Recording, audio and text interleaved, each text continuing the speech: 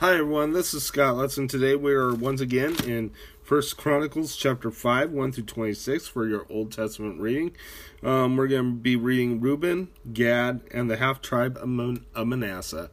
Let's go ahead and read the scripture. The sons of Reuben, the firstborn of Israel. He was the firstborn, but when he defiled his father's marriage bed, his rights as firstborn was given to the sons of Joseph, son of Israel, so he could not be listed in the genealogical record in accordance with his birthright.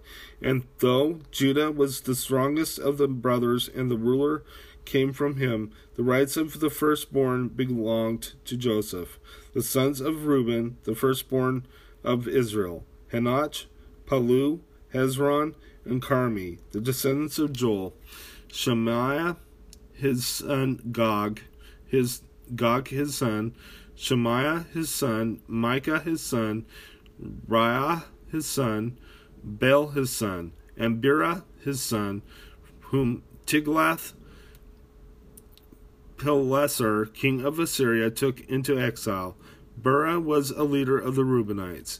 Then the relatives by clans, listed according to their genealogical records: Jeiel the chief, Zechariah and Bela, son of Azaz, the son of Shemaiah, the son of Joel.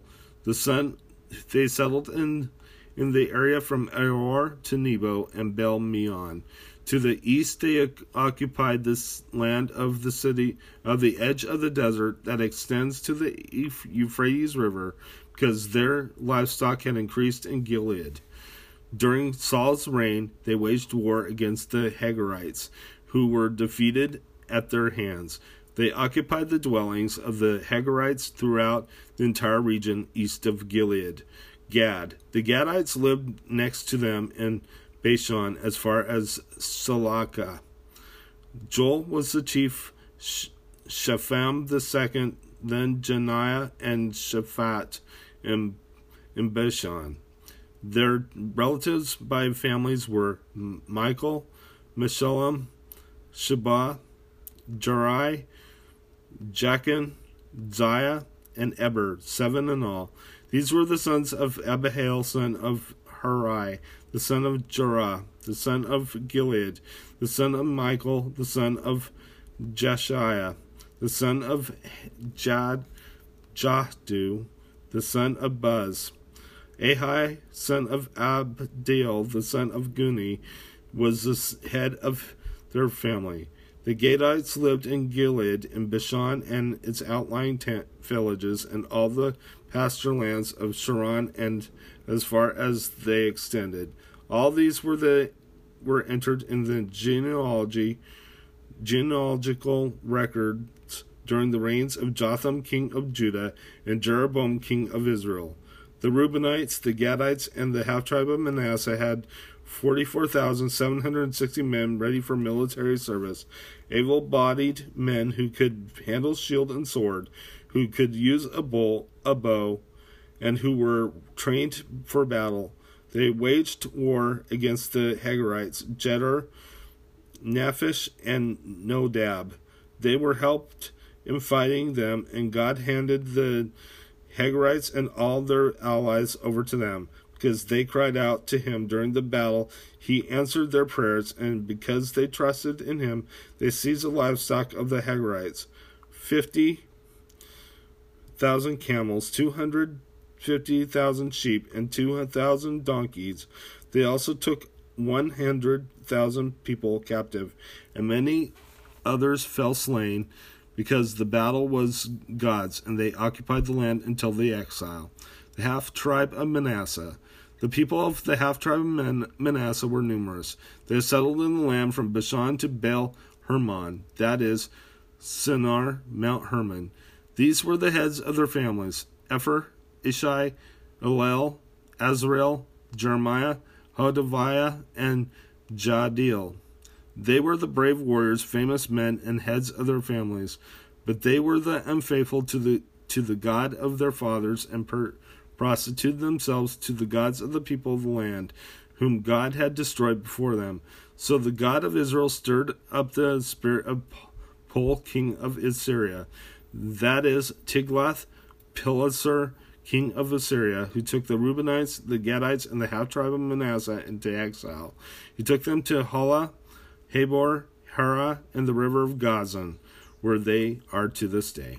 Let's go ahead and head to your New Testament reading.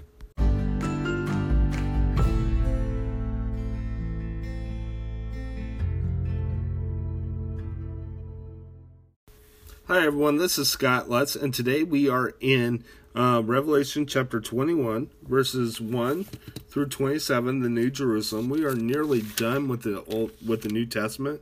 So what's going to happen after this is that probably what will happen is that we'll go back to the book of Matthew and reread the scripture starting from Matthew, and we'll read through Revelation, and we'll probably continue that until we get done with the Old Testament of the NIV. So let's go ahead and read the scripture. The New Jerusalem.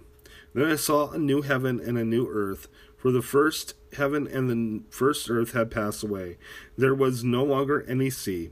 I saw the holy city, New Jerusalem, coming down out of the heaven from God, prepared as a bride beautifully dressed for her husband. And I heard a loud voice from the throne saying, "Now the dwelling of God is with men, and he will live with them. They will be his people, and God himself will be with them, and be their God. He wiped every tear from their eyes. There will be no more death or mourning or crying or pain, for the older order of things had passed away." He who was seated on the throne said, "I am making everything new." Then he said, "Write this down, for these words are trustworthy and true." He said to me, "If it is done, I am the Alpha and the Omega, the beginning and the end. To him who is thirsty I will give drink without cost from the spring of the water of life. He who overcomes will inherit all this, and I will be his God, and he will be my son. But the cowardly and the unbelieving, the vile, the murderers, the sexually immoral, those who practice magic arts, the adulterers, and all liars, their place will be in the fiery lake of burning sulfur. This is the second death. One of the 7 angels who had the 7 bowls full of the 7 last plagues came and said to me, "Come, I will show you the bride, the wife of the Lamb." And he carried me away in the spirit to the mountain great and high, and showed me the holy city, Jerusalem, coming down out of heaven from God. It shone with the glory of God, and the brilliance like that of a very precious jewel, like jasper, clear as crystal. It had a great high wall and 12 gates, and with 12 angels of the gates. On the other gates were written the names of the 12 tribes of Israel. There were 3 gates on the east, 3 on the north, 3 on the south, and 3 on the west. The wall of the city had 12 foundations, and on them were the names of the 12 apostles of the Lamb. The angel who talked with me had a measuring rod of gold to measure the city, its gates and its walls. The city was laid out like a square, as long as it was wide. He measured the city with the rod and found it to be 12,000 stadia in length, and as wide and high as it is long. He measured its wall, and it was 144 cubits thick by man's measurements, which the angel was using.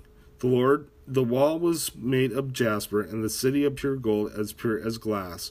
The foundations of the city walls were decorated with every kind of precious stone. The first foundation was jasper, the second sapphire, the third chalcedony, the fourth emerald, the fifth sardonyx, the sixth cornelian, the seventh chrysolite, the eighth beryl, the ninth topaz, the 10th chrysoprase, the 11th jacinth, and the 12th amethyst. The 12 gates were 12 pearls, each gate made of a single pearl. The great street of the city was of pure gold, like transparent glass. I did not see a temple in the city, but caused because the Lord God Almighty and the Lamb are its temple. The city does not need the sun or the moon or to shine on it, for the glory of God gives it light, and the Lamb is its lamp. The nations will walk by its light, and the kings of the earth will bring their splendor into it. On no day will its gates ever be shut, for there will be no light, no night, and the glory and honor of the nations will be brought into it. Then nothing impure will ever enter it, nor will anyone who does what is shameful or deceitful, but only those whose names are written in the Lamb's book of life.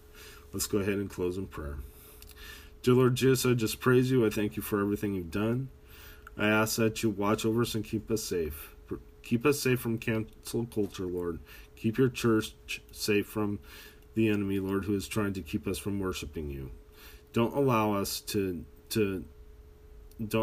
the government of the United States to keep us from worshiping you, O Lord. In Jesus' name, amen. God bless you. You all have a wonderful day.